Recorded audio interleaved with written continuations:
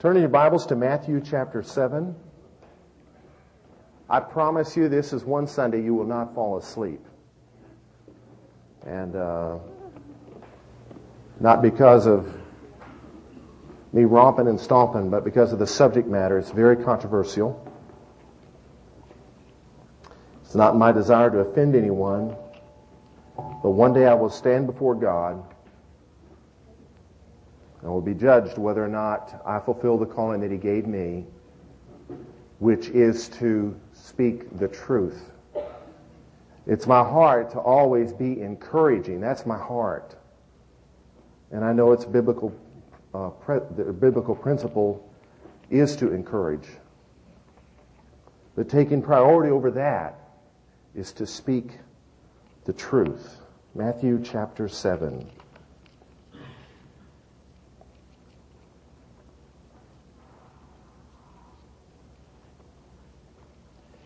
Beginning with verse 13. Enter you at the strait gate, for wide is the gate, and broad is the way that leads to destruction, and many there be which go therein.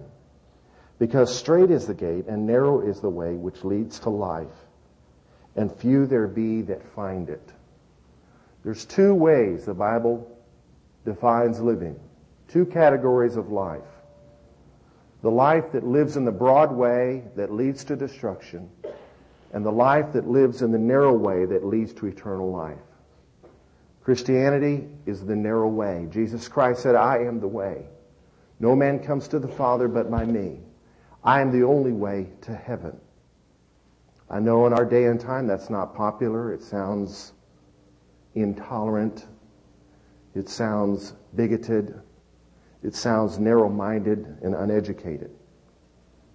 But the world that honors Jesus as a prophet dishonors Him by not believing what He said. And He said He's the only way to heaven. And so the church is to be a bridge between the broad way that leads to destruction and the narrow way that leads to eternal life. We'll just tell you right up front what our intentions are. Our intentions are to see you become a believer in Jesus Christ, receiving freedom from your sins through His sacrifice, and to see you grow in your relationship with Him by becoming a disciple and following Him and seeking to fulfill His commands for your life. So the church is a place where there's room for sinners. Amen? It's a bridge from the broad way that leads to destruction and the narrow way that leads to eternal life. All right, verse 15.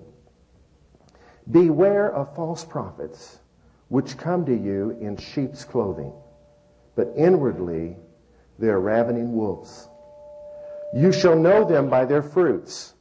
Do men gather grapes from thorns or figs from thistles? Even so, every good tree brings forth good fruit, but a corrupt tree brings forth evil fruit. A good tree cannot bring forth evil fruit. Neither can a corrupt tree bring forth good fruit. Every tree that brings not forth good fruit is hewn down and cast into the fire. Wherefore, by their fruits you shall know them. Look again at verse 15. Beware of false prophets. All right. Go to Matthew 24. We'll look at a parallel passage, Matthew, the 24th chapter.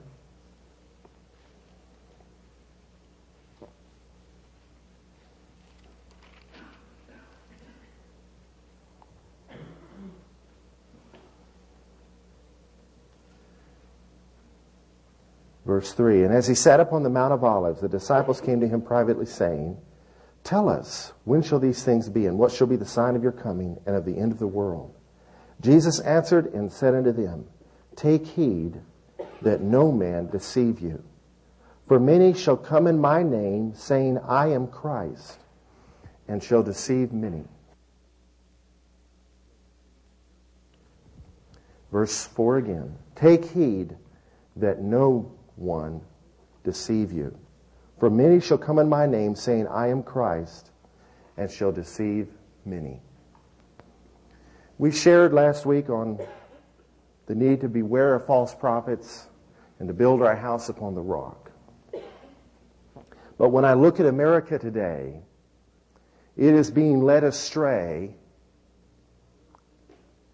through the secular thinking that is being pushed through the media. Is it just me, or in the last year,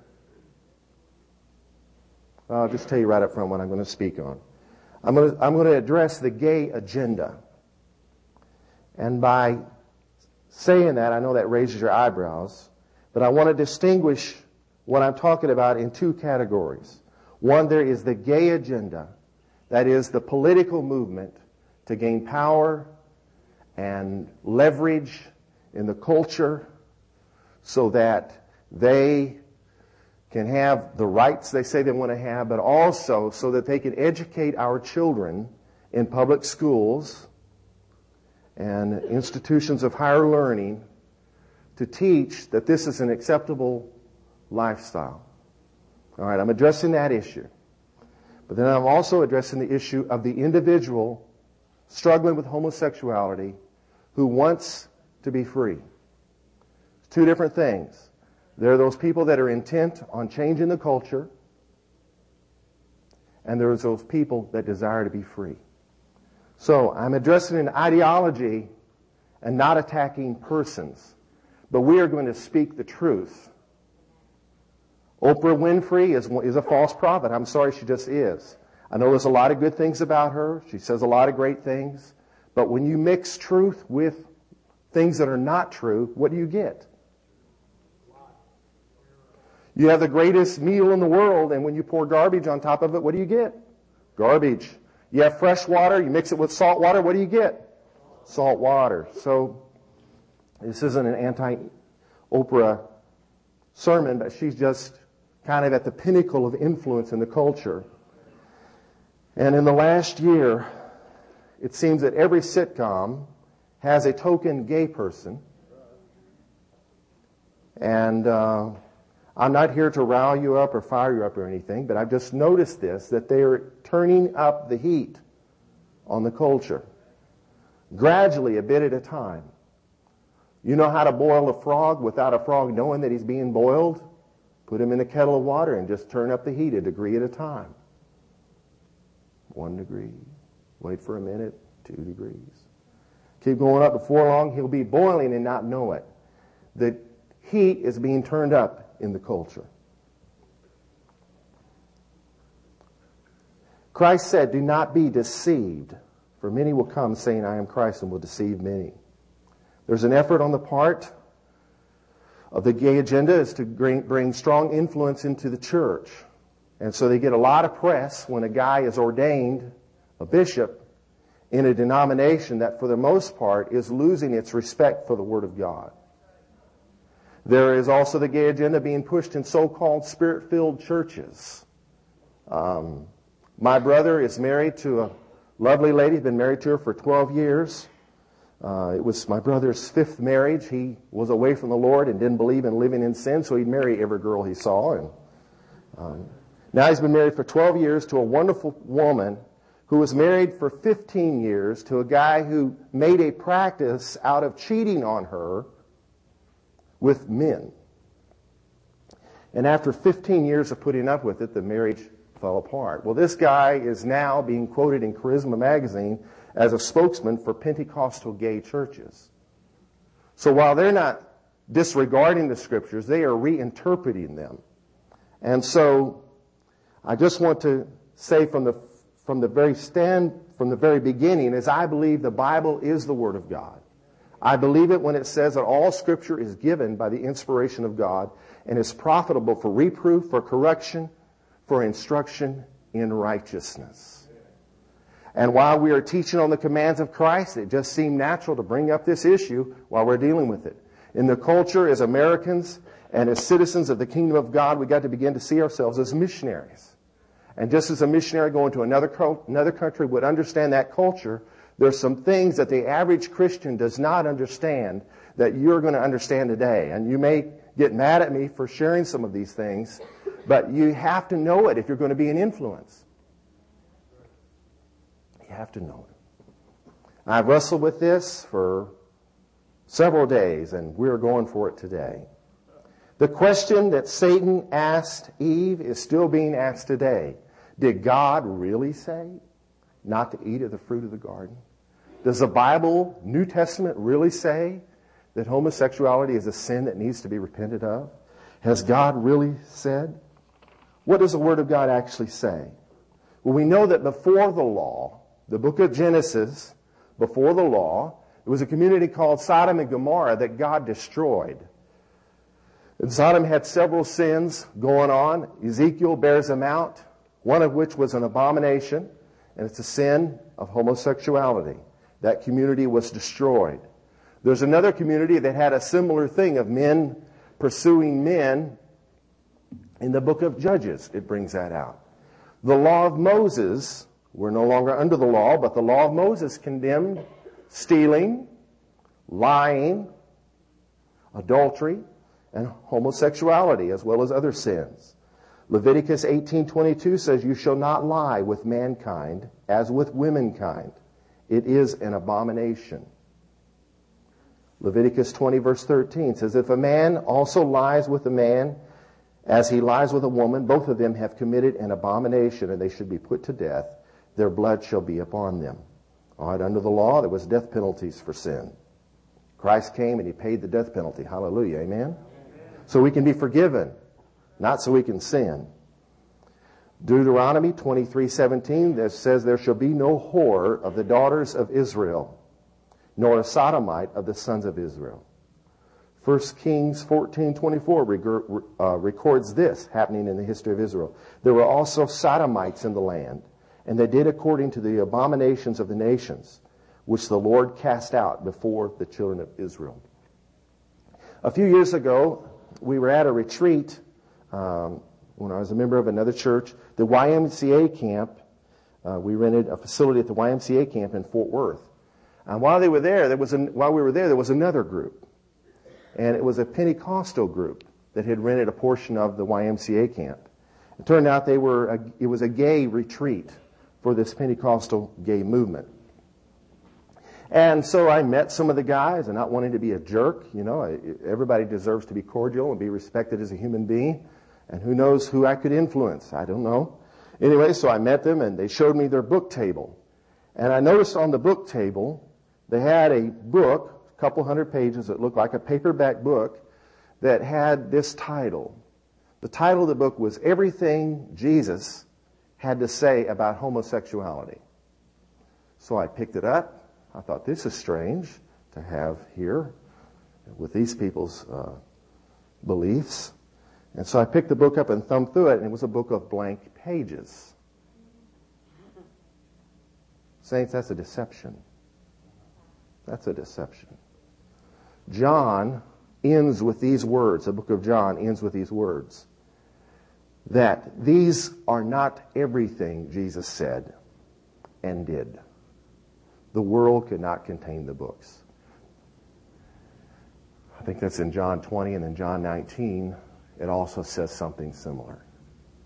The Word of God is for us today. Christ came and fulfilled the law. He came to a people that were steeped in self-righteousness, and he addressed the sin that was the issue of their heart. Homosexuality was not a problem in Israel. The law had pretty much destroyed that with the death penalty. So he addressed the need that they did. But in no way did he ever say that homosexuality is now no longer a sin. The New Testament does condemn it as a sin. Participate in that sin as in any other sin and make it a practice or a lifestyle, you cannot go to heaven. Paul, to whom the Lord Jesus Christ appeared to personally at his conversion, addressed this. This guy had a personal relationship with Jesus. Do you believe that? He was even at one point in his life allowed to go to heaven. He was blessed with such a revelation, he wrote over half the New Testament. And in Romans 1, he addresses the need of a culture to not reject God. Because if they do, they will open the door to all kinds of chaos. Here's what happens. Romans 1, Verse 18 says, the wrath of God is revealed from heaven against all ungodliness and unrighteousness of men who hold the truth in unrighteousness. Verse 21, because that when they knew God, they glorified him not as God, neither were thankful, but became vain in their imaginations, and their foolish heart was darkened. Verse 22, professing themselves to be wise, they became fools. Verse 24, wherefore God also gave them up to uncleanness. Notice that word, uncleanness. It's there for a reason, and you're going to find out. Through the lusts of their own hearts, to dishonor their own bodies between themselves, who changed the truth of God into a lie, and worshipped and served the creature more than the Creator, who is blessed forever. Amen. For this cause God gave them up to vile affections. For even their women did change the natural use into that which is against nature. And likewise also the men, leaving the natural use of the woman, burned in their lust toward one another. Men with men, working that which is unseemly, and receiving in themselves that recompense of their error which was meet. And even as they did not like to retain God in their knowledge, God gave them over to a reprobate mind, to do those things which are not convenient, being filled with all unrighteousness, fornication, wickedness, covetousness, maliciousness, full of envy, murder, debate, deceit, malignity, whisperers, backbiters, haters of God, despiteful, proud, boasters, inventors of evil things, disobedient to parents, without understanding, covenant breakers, without natural affection. There it is again. Implacable, unmerciful, who knowing the judgment of God, that they which commit such things are worthy of death, not only do the same, but have pleasure in them that do them. So when a culture rejects God and teaches its people they're the descendants of creatures, they're, worshiping the monkey, basically, is what evolution promotes. When they do that, they open Pandora's box to all kinds of evil, one of which is our subject for today. The last verse of the Old Testament ends with this, that unless God turns the heart of the fathers to the children, and the heart of the children to the fathers, the earth will be cursed. In prison today are thousands of people in our country who will send a Mother's Day card to their mother, but nothing to their father. This distance from fathers is a trend amongst the lives of criminals, and is also a trend in the sin of homosexuality. The young boy's need for affection, attention, and approval from a father is a need that, unless it's not met, will make him vulnerable to predators. And if a man molests him, it makes him even more vulnerable to predators. And because of the vulnerability that is in our culture due to the breakup of the home and promiscuity, and I'm not meaning to slam people here, but all the young boys that don't have dads, and then the boys that do have fathers are crazily committed to their careers, or they're as distant from their sons as their dad was from theirs, makes millions of young boys in this culture vulnerable to the gay agenda. It's been suggested through the media that there may be a gay gene. They can't prove it. And if you understand how genes work, they come from the father and the mother. Eventually, over several generations, the gay gene would be no more. Think about it. There would be no more. But the suggestion is there. The belief is being promoted that I was born this way. Children aren't born sexually active. Somebody messed with them. They were vulnerable when they're born. I was a kid who wasn't real secure in himself. I wasn't real athletic. I wasn't real outgoing. When I was 9 years old, I moved to Africa where I didn't fit in with the kids. And then when I was 13, I moved back to America where I certainly didn't fit in with the kids. And I was hit on by gay people just like guys are hit on today. But because I had a good relationship with my father, it made me stronger. Subtopic for today is, dads, get a grip. Give your boy some attention, some affection, and some approval. Spend time with him.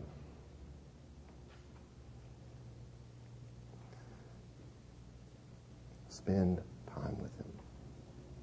And single mothers, man, my hat's off to you. You guys have an incredible job and are doing a great job. But pray for the Lord to lead you to trustworthy men who could be an influence in the lives of your sons. Because there's a subculture out there that's trying to lure people in to increase their numbers, to gain their power, as well as to bring fresh material to indulge their lusts upon. 1 Corinthians 6:9 says, "Know you not that the unrighteous shall not inherit the kingdom of God? Be not deceived, neither fornicators, nor idolaters, nor adulterers, nor effeminate, nor abusers of themselves with mankind, nor thieves, nor covetous, nor drunkards, nor revilers, nor extortioners shall inherit the kingdom of God." 1 Corinthians 6:11 ends that passage with these words. "But such were some of you." Probably the greatest lie being promoted in the gay agenda is you're born this way and there's no hope of change. Homosexuality is an addictive behavior due to the sexualization of a man's need for affection, attention, and approval from his father. Galatians 5:19 says, "The works of the flesh are manifest, which are these: adultery, fornication," which encompasses all sexual activity, including foreplay, young people and single people. Fornication takes in all sexual activity outside of marriage, which takes in homosexuality. God puts everybody in the same boat here. Uncleanness, lasciviousness, which is lustfulness. Idolatry, witchcraft, hatred, variance, emulations, wrath, strife, seditions. Verse 20 ends with these words, "And those who do such things shall not inherit the kingdom of God." But there's good news. Ephesians 6:11 says, "And such were some of you." So there's hope. Amen? We could go to Ephesians 5. We could go to Hebrews 13:4, which says that marriage is honorable and the bed undefiled, but whoremongers and adulterers God shall judge. 2 Peter 2. Peter was he a disciple that was pretty close to Jesus? 3.5 years with him. 2 Peter chapter 2, he talks about in verse 6, God turning the cities of Sodom and Gomorrah into ashes, condemning them with an overthrow, making them an example unto those who should live ungodly, and delivered just Lot, who was vexed with the filthy conduct of the wicked. Jude, brother of Jesus Christ, however old he was when Jesus left home, no doubt he was in his 20s. He was close to him, wasn't he? Listen to what he said, Jude verse 6. "The angels which did not keep their first estate, but left their habitation, God has reserved in everlasting chains unto darkness, unto the judgment of the great day. Even as Sodom and Gomorrah, the cities about them in like manner, giving themselves over to fornication and going after strange flesh, are set forth as an example, suffering the vengeance of eternal fire." Now, back to the little book with blank pages. What did Jesus say about this? Go to Revelation chapter 2. Oops. There's more than Matthew, Mark, Luke, and John that records the statements of Jesus, isn't there? Go to Revelation chapter 2.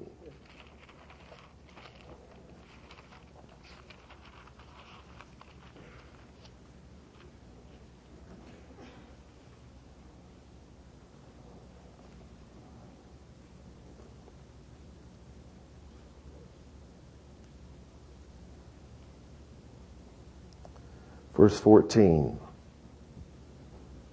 writing to the church in Pergamos, he said, "But I have a few things against you, because you have there those who hold the doctrine of Balaam, who was a false prophet, who taught Balak to cast a stumbling block before the children of Israel, to eat things sacrificed unto idols, and to commit fornication. So have you also those who hold the doctrine of the Nicolaitans, which thing I hate. Repent, or else I will come unto you quickly, and will fight against them with the sword of my mouth. Balaam was a false prophet who God would not allow to curse Israel. This is in the first part of the Old Testament. Balak was a king who was afraid of Israel and paid him to curse them, and he couldn't. But then Balaam said, if you want to win a victory, I'll tell you how to do it. Use your women. Get some hookers and send them in there, and they'll bring such chaos into that culture. And he did it. A false prophet used sexual immorality to bring down a people. Nicholas was a false prophet in the New Testament. The Nicolaitans were people who followed his teachings. That God is love, and we're in the kingdom now. Whereas the angels were neither married nor given in marriage, we're already citizens of heaven. In heaven there's no longer marriage. And so we're already citizens of heaven here. So you can just sleep with whoever you want. And here Jesus Christ says, I hate that. He's not picking on homosexuals. He's just singling out all forms of sexual immorality. The Bible says in the New Testament that those who commit sexual sin against their own body. And homosexuality is a sin that takes you deeper and deeper. And when you first get involved in it, you do not know where you're heading. Just like any other addictive behavior, whether it's drugs or alcohol or whatever, when you first begin to indulge in it and you get addicted, it will take you. Bob Nichols says this about sin, pastor of Calvary Cathedral in Fort Worth. Sin will cost you more than you want to pay, keep you longer than you want to stay, and take you farther than you intended on going. In a minute, you're going to hear just how far it can go.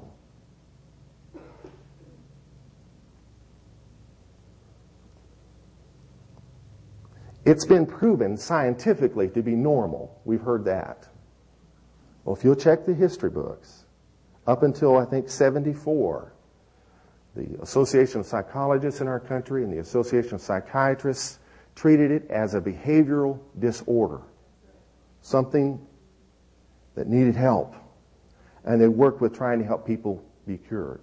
But in 1974, without scientific reasons, but political pressure, they reversed what had always been the trend of that science.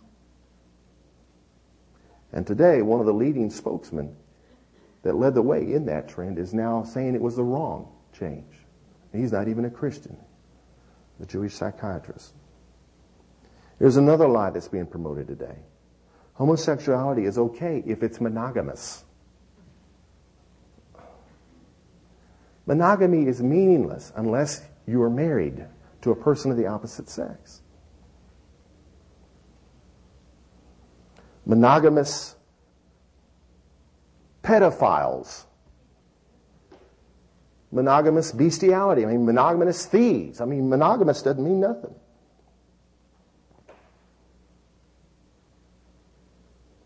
Pastor Ed Young, Ed Young Jr., pastors Fellowship Church in Grapevine, 17,000 member church. So I don't think what I'm sharing here today is going to hurt the growth of our church. But he shared the truth with his people after doing extensive research with a team of people. So at this point in time, Joe, could you play the tape? This is Ed Young Jr., Fellowship Church. Now let's jump to the second question. What activities, what encounters are gay men and women involving themselves in? What are they actually doing? Because we need to know this.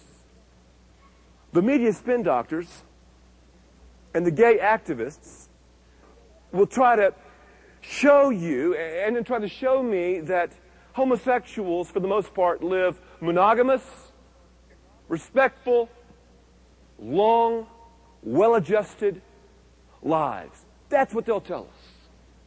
But again, go to the researchers, as I did. The groups that I read and the studies that I dissected stated that from 2 to only 10% of the gay community would be considered even relatively monogamous. What they define relatively monogamous is a person, being homosexual, having 10 or less partners over a lifetime. We're talking about only 2 to 10% of the homosexual community falling in that category. The other 98 or 90% are promiscuous. And I mean promiscuous.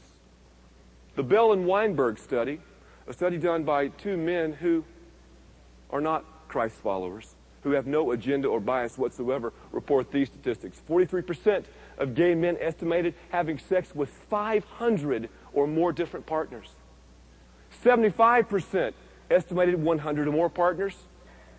28% estimated more than 1.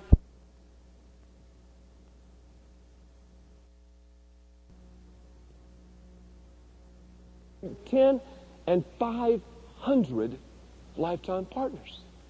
Yet the media spin doctors and the gay propagandists will only show us little sound bites and segments of the gay lifestyle.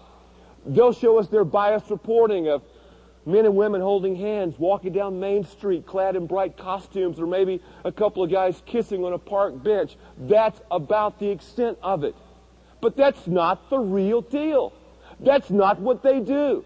The activities and encounters that they regularly engage in are not normal, they're not God-driven, and they're not an acceptable alternative to God's plan for sexual math.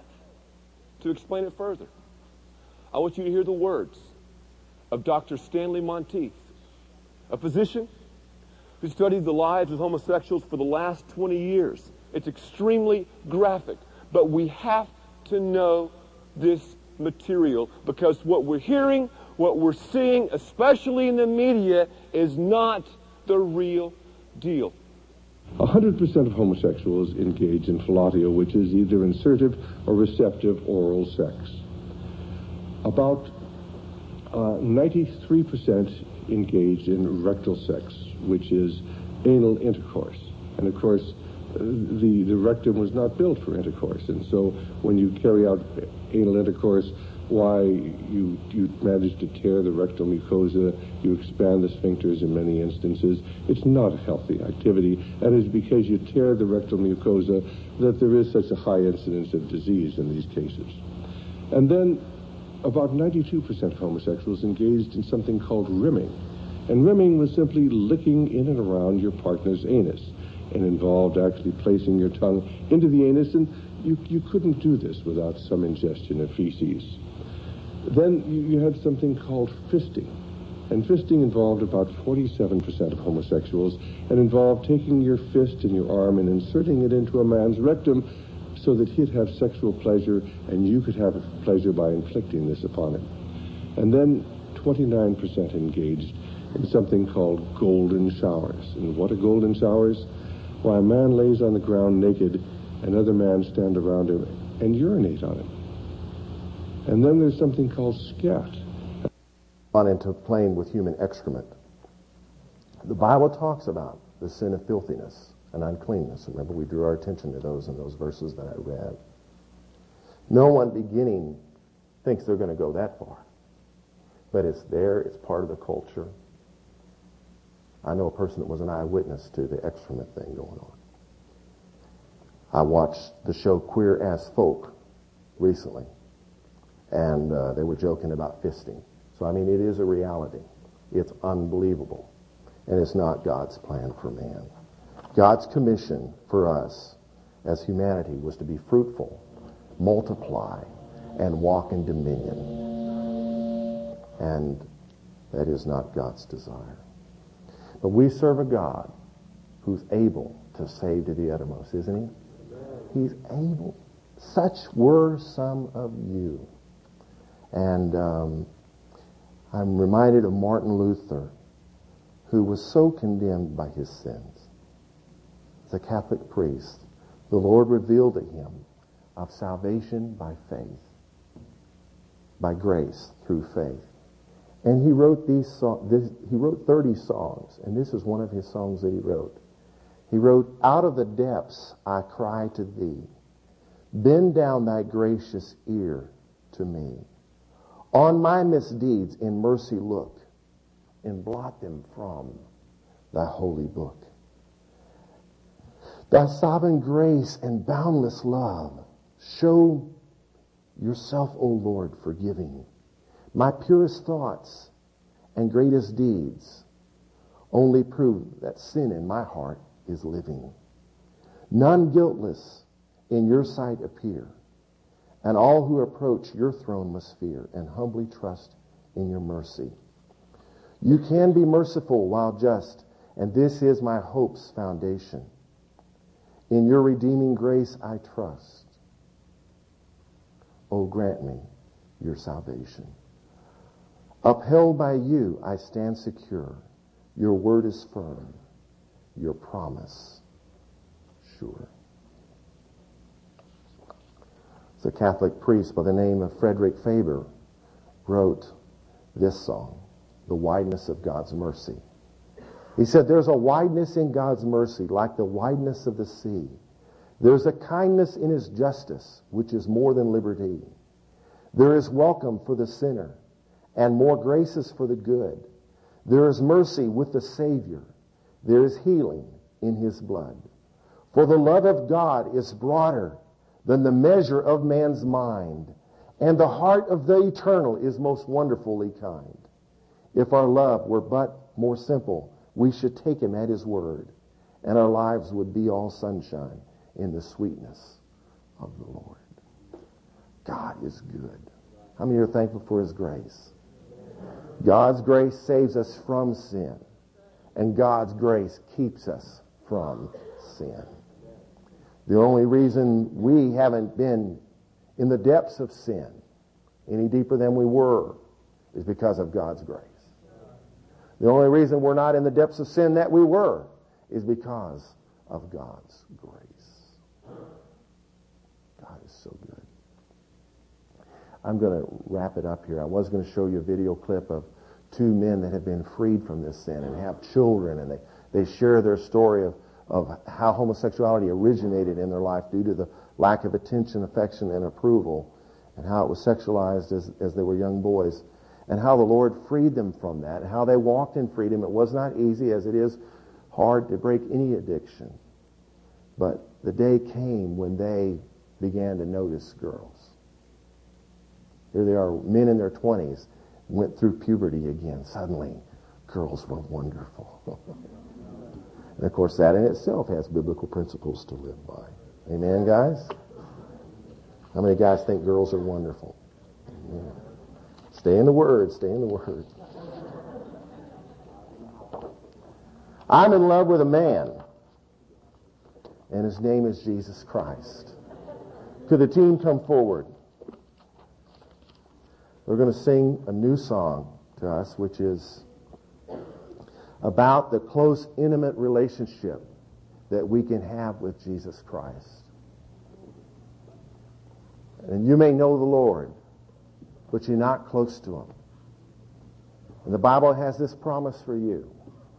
The book of James says, "Draw near to God, and he will draw near to you." This is a song about drawing near to God. Here I am, lost in darkness, my guiding light, reaching out to me, your helping hand.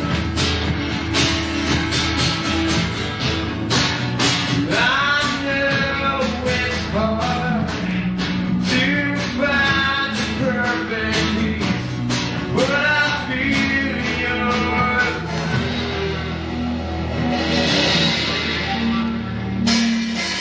Yeah.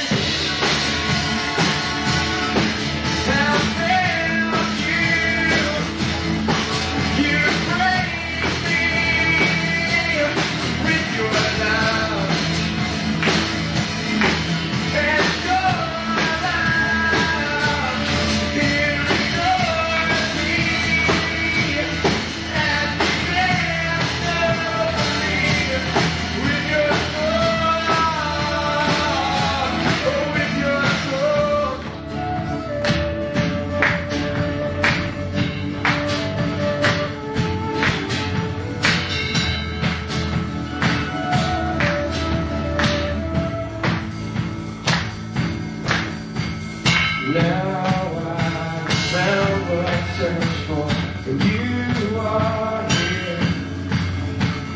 Jesus, your friend, draw me near. No more darkness and sorrow, no more pain. Set my feet on rock, forever changed.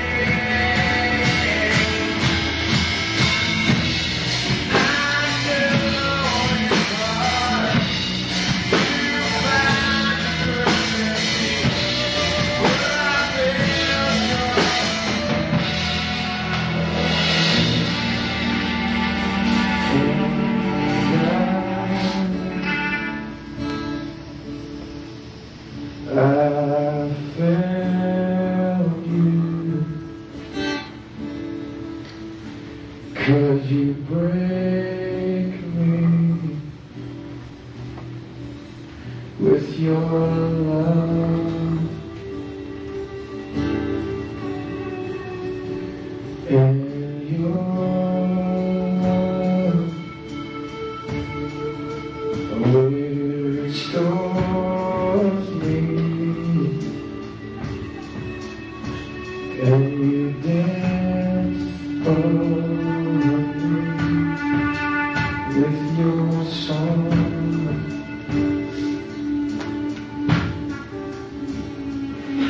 and I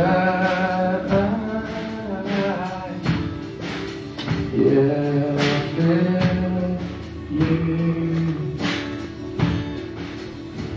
you break me with your love. Oh, and your love, it restores me, yeah. And you dance me, yeah, you dance over me, and set me free. Oh, I am free. You set me free. Yeah, set me free.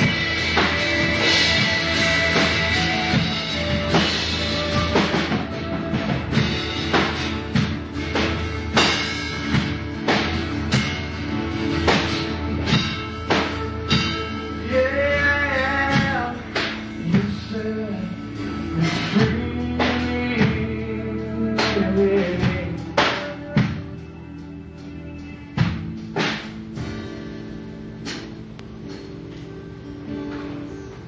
And I want to pray over you. Lift your hands to heaven. Father, in the name of Jesus, I ask for your blessings upon your people.